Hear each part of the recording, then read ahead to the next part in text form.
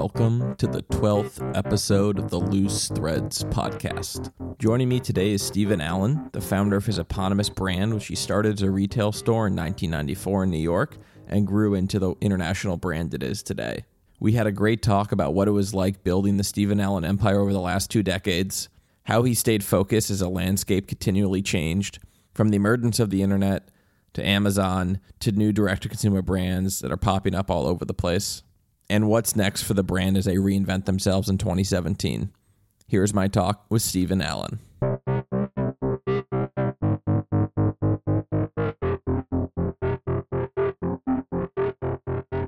So I'm curious kind of how Steven Allen started. I started in business doing a different business, which was a watch business. I used to make watches, and I would travel to Switzerland, to Basel, and I was doing it for my parents. They had a jewelry store on the Upper West Side, and my father's a jeweler, and it was kind of fun. And I would tinker around with these different dials and the hands and the parts, and it was great. And I got a sense of what it was like to create things and sell them. And then, I don't know if you remember, but swatches around 1993 were a phenomenon, and Swiss and Italians were coming to the U.S. and buying them up like crazy amounts of money for these collectible watches. So I started selling collectible swatches, not because I had an interest in collectible swatches, but I was in the kind of the watch business, and it was just one of these things that just swept over the whole industry. I used to see fine watch jewelry stores selling swatch in the window. It was crazy on Fifth Avenue, and everyone was getting involved. And so I thought this would be kind of an easy way to do it. Actually, it was my mother. She was the one who sort of put the seed in my head to start, and I didn't feel right about it. And I said, how can we do this? Because they were offered swatch in their store, and they turned it down because they thought it was too cheap. But then she's like, no, you need to get them because people want to come in. And it was, let's say a watch retails for $80. The market price might be $300 for it. But it was very, very hard to get. If they shipped 100 watches, maybe one would be collectible. So everyone wanted those. So it wasn't like you just go into a store and buy 20 of these watches. They would be sold out. So you had to develop these connections. And for me, it was really fun. And in the beginning, it was all the stores in New York. And that was my morning trip, as I would go to Bloomingdale's and Macy's and South Street Seaport and all these different stores and see what I could get. And then eventually, New York City dried up. And I started going around the country to Texas and Hawaii and all these places. And I started developing relationships with different dealers. Felt very sketchy. It was legal, but it felt kind of strange. And then how did that kind of evolve into the boutique and then into kind of Steven Allen as it is today? So I was doing that business, and then eventually it was just like I couldn't do it anymore. I was living in a studio apartment, and I had 1,000 watches next to my bed, and the ticking was driving me crazy. It was like rain, all the time in the house. So, and I had to get another apartment in the building just so I could go to sleep because it was too much. And 2 of the people that worked for me, they had a friend that was going out of business in Soho. They had a store, and it was like a Japanese, like Hello Kitty and stuff like that. And so the rent seemed really reasonable to me. It was a weird location at the time. Today, you'd say it was super prime. It was on Wooster and Broome, but there were bars on the windows. There was graffiti all over the building. And the rent was, I think, $2,100 a month for about 500 feet. And so I was like, okay, what's there to lose? I mean, this is like, I can open the store. It'll also be my office. And so I started selling. I knew the jewelry and I knew the watches, and I didn't really know much about clothing. And so I started getting in some lines of clothing. I went to some trade shows and bought some lines of clothing. And sure enough, the clothing kind of bombed and the jewelry and accessories did well. And it really bummed me out. And I was like, well, why aren't people buying the clothing? What is it? And there was nothing wrong with the clothing. It's just that there was nothing really special about the clothing. And it wasn't until I really developed a niche in terms of what I liked and what I wanted to do with clothing and was able to sort of prove concept that it started to take off. And that took a while, but essentially it was a few like articles that had been written. But I had a couple people that came in that were accessory designers, a handbag designer, and she said, "Oh, my friend makes these great pants. Would you want to see them?" And that was a brand called Daryl K. Like around 1995 or so, and she had a little store in the East Village, and she was making them, and her husband came and delivered them to my store, and we started selling those, and then we started really becoming known for pioneering all these independent brands.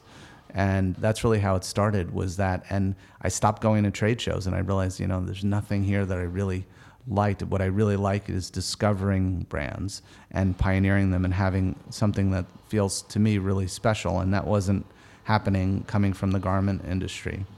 If you were to kind of survey that time in terms of where the garment industry was and kind of where it was specifically in New York, like how would you sum that up in a way of when you first started?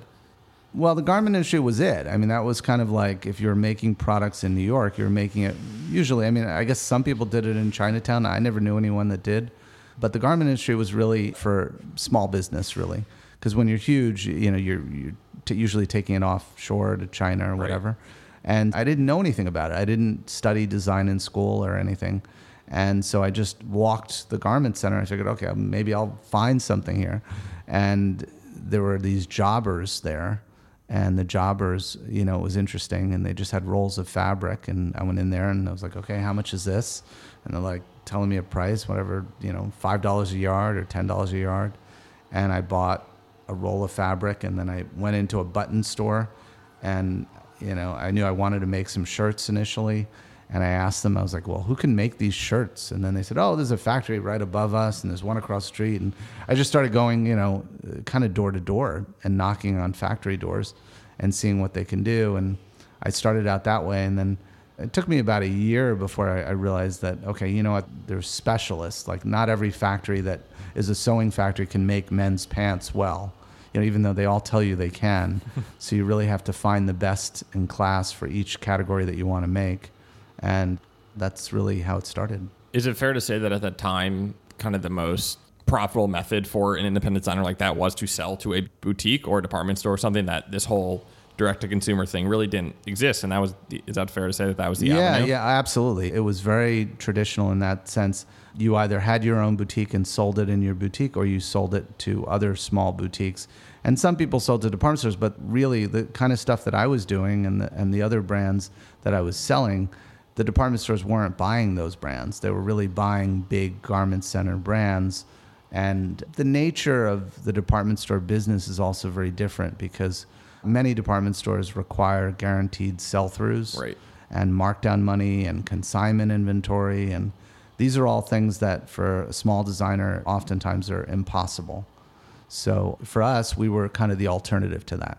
The boutique started first, and then the clothing kind of soon followed after? Or they started? No, so the boutique started first, and then what happened next was some of the brands that we were carrying were being approached by other retailers, and they didn't know how to wholesale because it was a new thing for them. They just started making clothes. I found them, and we started selling them, and it seemed evident that there really wasn't anyone that was focused on representing these small independent brands. So I started a showroom business next. Wow.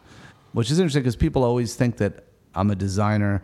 Like I went to design school and I had my collection, did like fashion shows, and then I opened stores or something, and it was the opposite. So starting out as a multi-brand retailer, then representing designers, then making my own brand. And so the store opened in 94, the showroom opened in 97. Again, that was a business that I didn't know anything about, and, lost money for a few years, and tricky business because when you're representing designers, you're meeting with customers and you're taking orders for goods that are going to be shipped, let's say 8 months later. And so if they're shipped 8 months later, then they're getting paid in 9 months later, which means then they're paying us in 10 months later. But yet we have to pay our rent, we have to pay our salaries. So where does that come from? So in my case, it was all part of the same company. So the showroom would loan money to the store would loan money to the showroom. It was a bit of a financial nightmare because I had never worked in the industry. I didn't really understand when I started how it worked. And so there was some catch up there. Gotcha. Was factoring a thing back then or not as much? Yeah, factoring has always been around. Yeah. That's just, I feel like as long as there's been designers selling, there's probably been factors people loaning the money, financing it. And there's different ways to factor. Some people factor your purchase orders from the beginning. Some people just factor them kind of when they're ready to ship. Gotcha. And so, okay, you have the boutique, you have the showroom, and then how do you get to clothing? So then what happened was, and it was really focused mostly on women's, on accessories and women's clothes. And then what happened was the whole store was only 500 feet, and I had a little mezzanine space that was kind of like used for stock. And then I moved the stock into the basement and put some shelves in the basement. And so we had this empty space. And I thought, okay, this will be good for men's, and we can put men's up here. Again, I was like, okay, well, what am I going to sell? Like, which men's, where? And it was the same question. And I didn't want to go to the trade shows because I knew that at that time, men's clothes was either streetwear, logos all over it, or it was kind of like formal suiting or club clothes. But there really wasn't what I wanted, which was a brand that had good fitting clothes, that felt relevant, that were not logo driven, that had, to me, an American sensibility, but not necessarily a like Brooks Brothers or Ralph Lauren sensibility, but something that felt more current to sort of life downtown, or whether you live in downtown New York or you live in Chicago or whatever, but something that felt more relevant to myself. Relative to where it is today, what was that line like in those early days? Do you, like, when you look at the pieces, are they similar? Is it evolved? Yeah, I mean, it's kind of similar. It was just a lot smaller. It was a lot fewer pieces, but I guess I always think about it. For example, like the pants that I was making, I found a factory that did police uniforms. So I just called the pants the police pant. That was the first pant I ever made. And it was just this like durable twill fabric. And, you know, there's usually that kind of the coin pocket that's typically like no one really uses it for anything. Yeah. So we had to make a much larger coin pocket, but it was a little bit lower. And also what was interesting about that factory that other factories couldn't really do is they had this grip. It was like rubber on the inside of the waistband. So when you tuck your shirt in, it kind of stays in. You know, it was just, I forget what they called it, but it was another factory that we worked with, guy from Italy, and he made these fantastic suits. And so we focused really on blazers there and things like that. And then this other factory in New Jersey that did shirts and, you know, really old world, great shirting. But I always thought you should know that it's ours, that it's a Stephen Allen item without necessarily seeing the logo. And that's always been kind of a thing. Totally. So the proportions, even the fusibles that we use, things like that. Okay, and so we have now a boutique, a showroom, and a clothing line, and we're in mid to late 90s?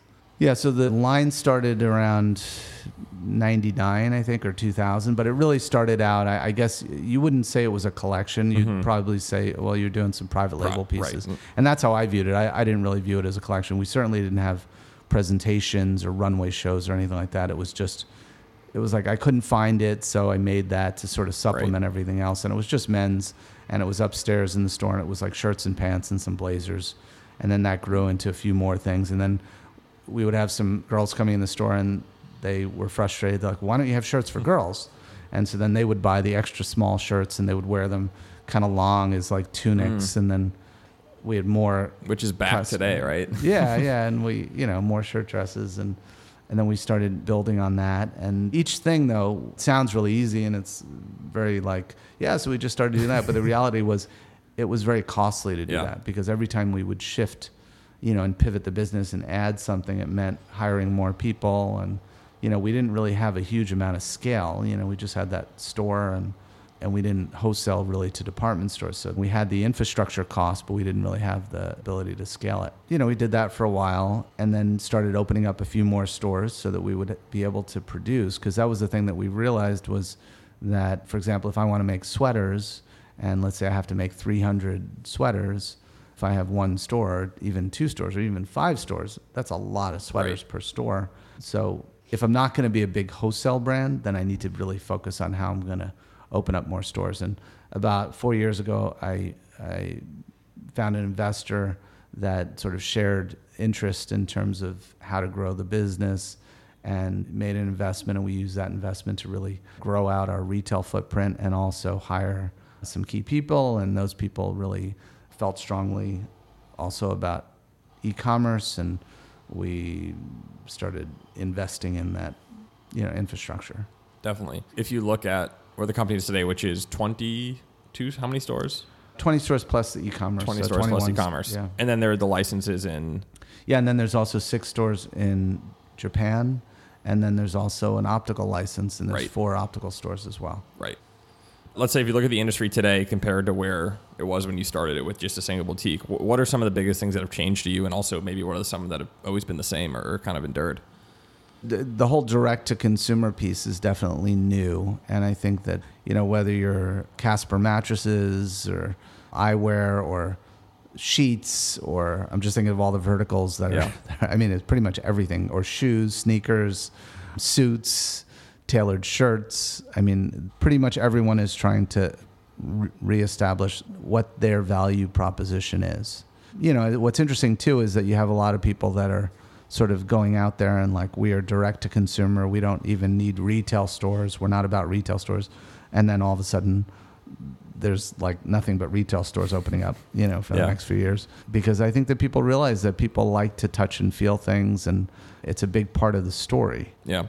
We glossed over a bit kind of that store expansion from 1 to the 28, I guess it is today. But what was kind of the thinking behind where you would open? Where is that Stephen Allen customer in America, in Japan, and kind of how those all unfolded as it grew? Well, we had a partnership in Japan early on before I ever made anything. So it was probably like 94 through 99 or something like that. And the company ended up going out of business. They bought a lot of real estate and they just couldn't. But I did learn about the Japanese market that time. I became fascinated with it because I just thought it was really interesting that there was an obsession about American fashion in Japan. And then there was a Japanese take on American fashion. And for me, I thought that the Japanese take on American fashion a lot of times was more interesting than the American take on American fashion. And so I was influenced by it. And so it became this kind of interesting process where I still go to Japan like twice a year, and I talk to different retailers there. And, you know, sometimes I'll hear that their trip to New York, visiting my store, was what influenced them to open a store in Japan. And I'm thinking like, well, I was influenced by you guys, you know, like coming out here and seeing, you know, this eclectic mix of products being retailed together. So my version was just my own. It was still eclectic. It was just a different eclectic mix, but it sort of showed me that it was possible. Totally. And I think it speaks to this whole idea of that this stuff is very much a circle. And there's always an interesting question of like, where does it start? Like, where do the trends start and all that? And it seems always a challenge to kind of identify, is it top down, is it bottom up, or is there really some kind of mishmash of the two that's just kind of constantly regenerating?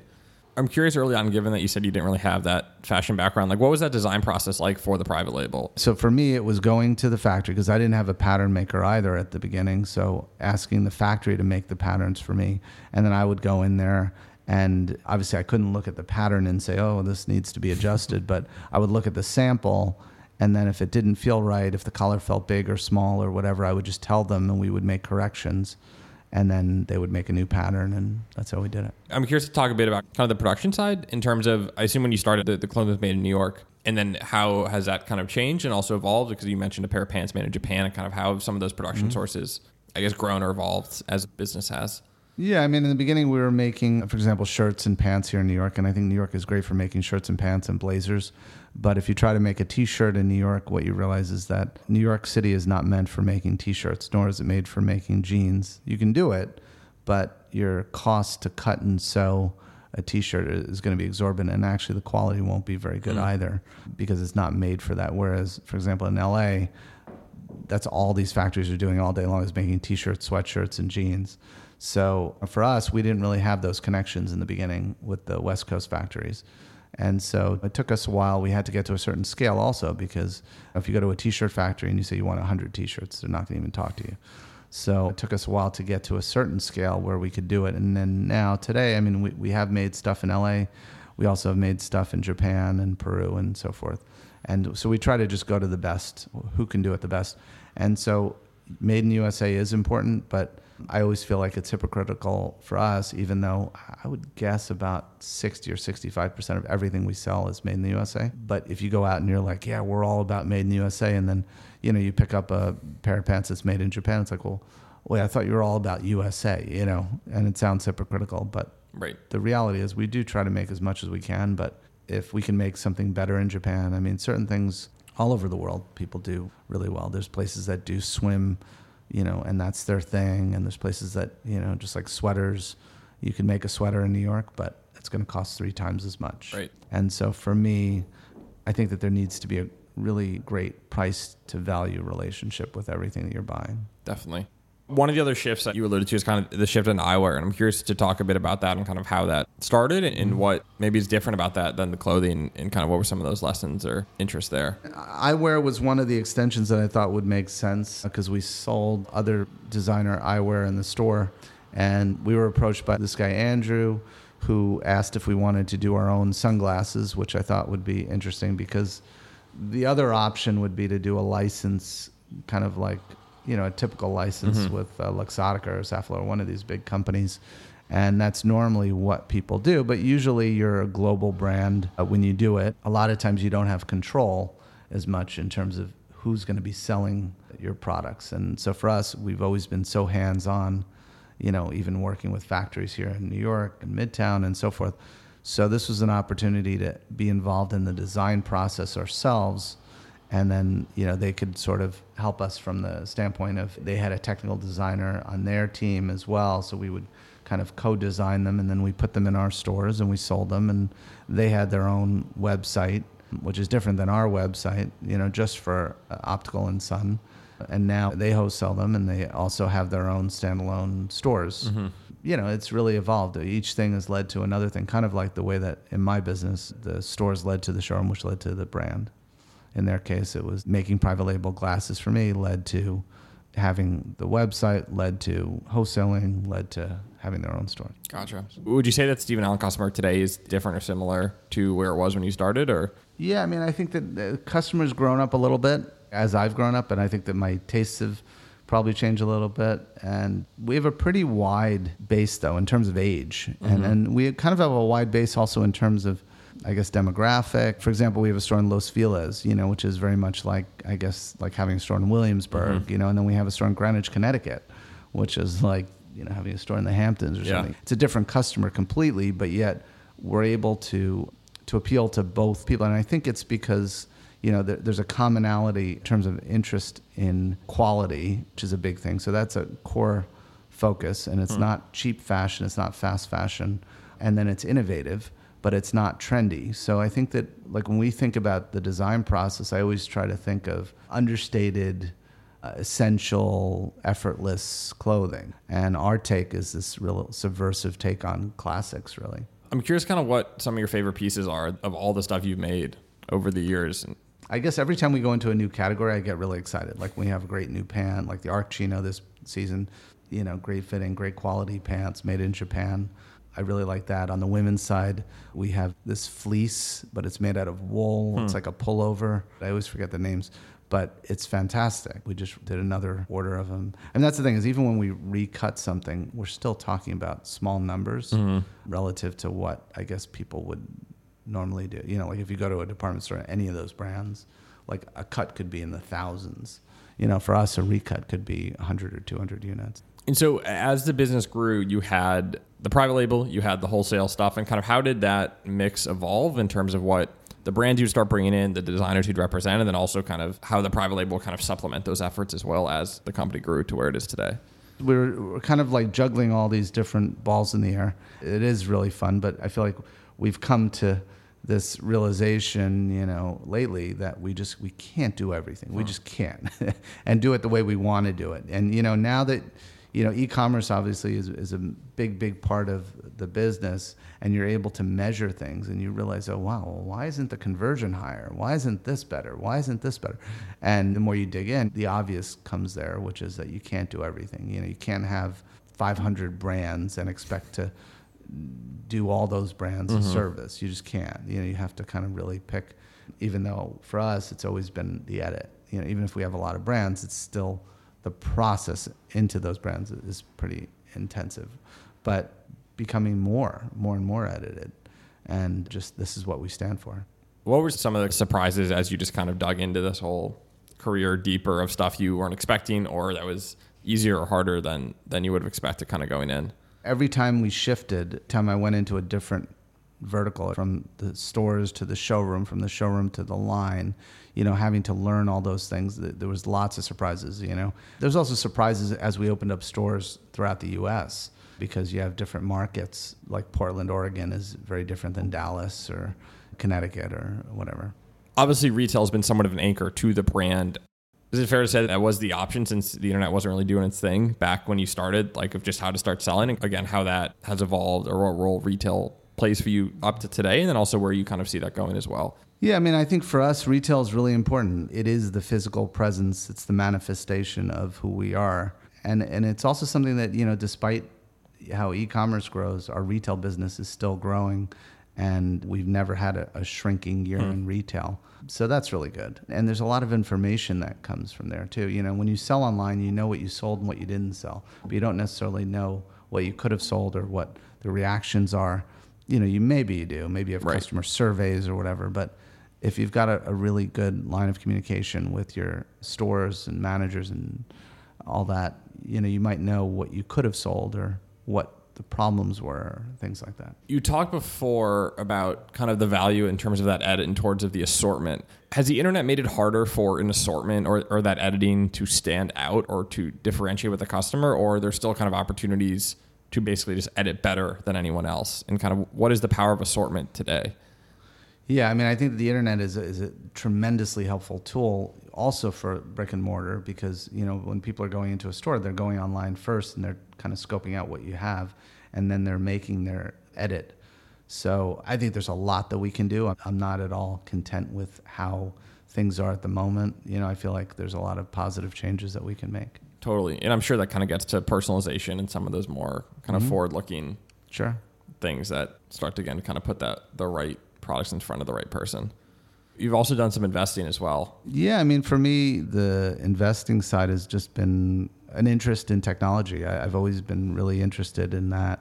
And as it relates to fashion initially, and then lately it's really as it relates to anything that to me is like a game-changing technology that I think will make people's lives better.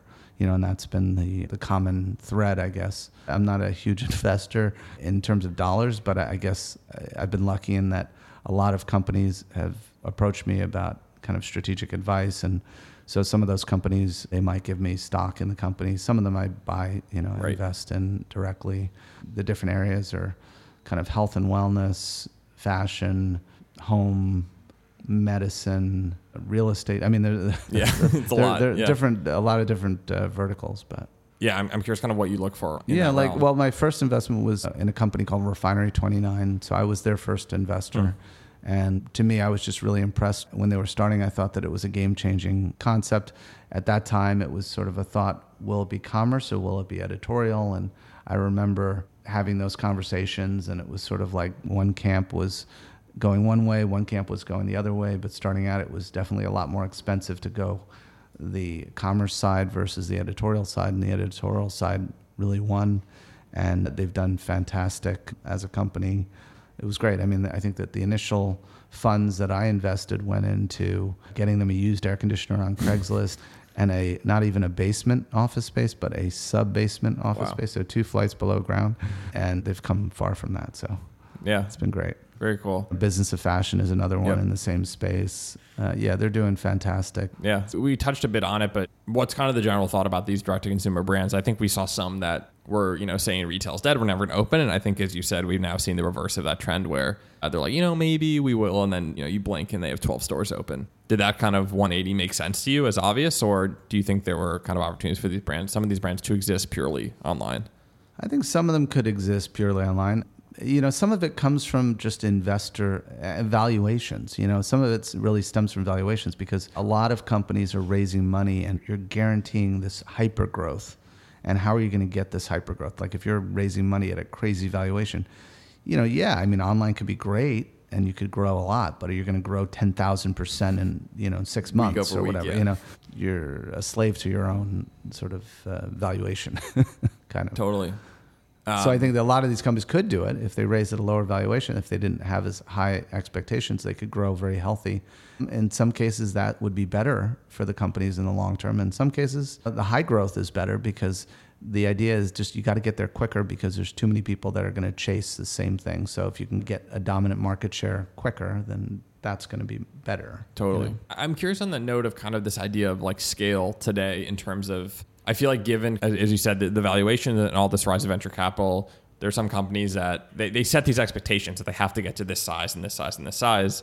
And there's almost been somewhat of a loss of kind of this like entrepreneurship from a small business perspective, which is kind of how you started. And I'm curious, do you think those expectations are sustainable, or do you think there will be some sort of correction of where it goes? Oh, there's a correction now. I mean, you're seeing a lot of companies either go out of business or they're having down rounds, which you didn't see before. Right. But now all of a sudden it's like, well, wait a minute, you're not growing at 10,000%. You only grow at 5,000%. That's not what we signed on for. So now we're going to give you more money, but at half the valuation, right, or a quarter of the valuation, because they're starting to get nervous. Totally. When you started, did you have any goal for scale or size that you wanted to get to? No, I just knew that I always wanted to get better, and I always thought size for me would be a way to get better, because if I can get bigger in a smart way, then I can hire really good people and I can make the products that I want to make in the factories that I want to make them, and the minimums. And, for me, it was always a matter of that.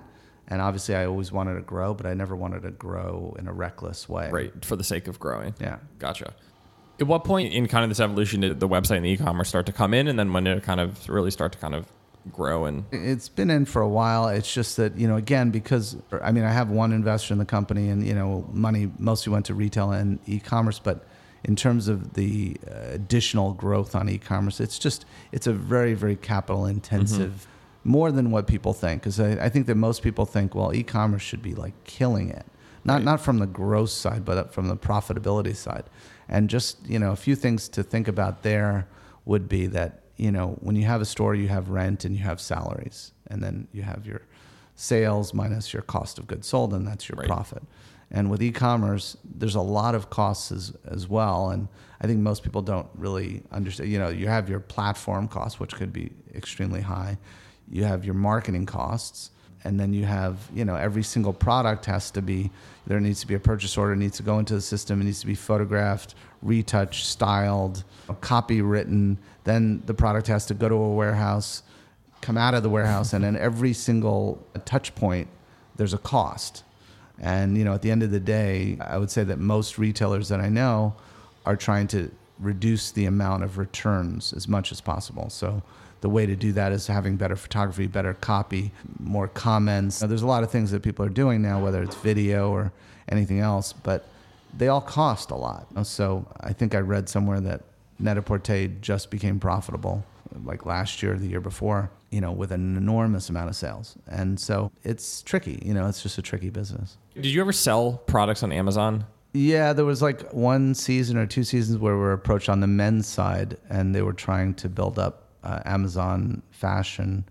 It was the very beginning, so I think it was me and Jack Spade and maybe Theory Men's or something. There was a few brands that were being sold there, and it was new for them. So I think the customers didn't really know where to even look. It was hard to find. Did you learn anything about your own business or about Amazon during that trial period, or? I learned, I guess, at that time that there wasn't really the expectations. It was a very long-term vision of what it could become, and they weren't so obsessed on short-term profits. It seemed with any of the brands that they were selling there, because when I saw the sell-through initially, I thought, oh, that's not what it should be. It should be better than that. And there wasn't as much of a concern, I think, because it was new, and it was just sort of like they're going to dabble in this. It was the very beginning, and they're learning the business. And I think that, they've been so successful in terms of that approach, and then eventually they get to a certain level, and then they turn on the machine. Yeah, you worked with them for a season or two and then kind of stopped doing that.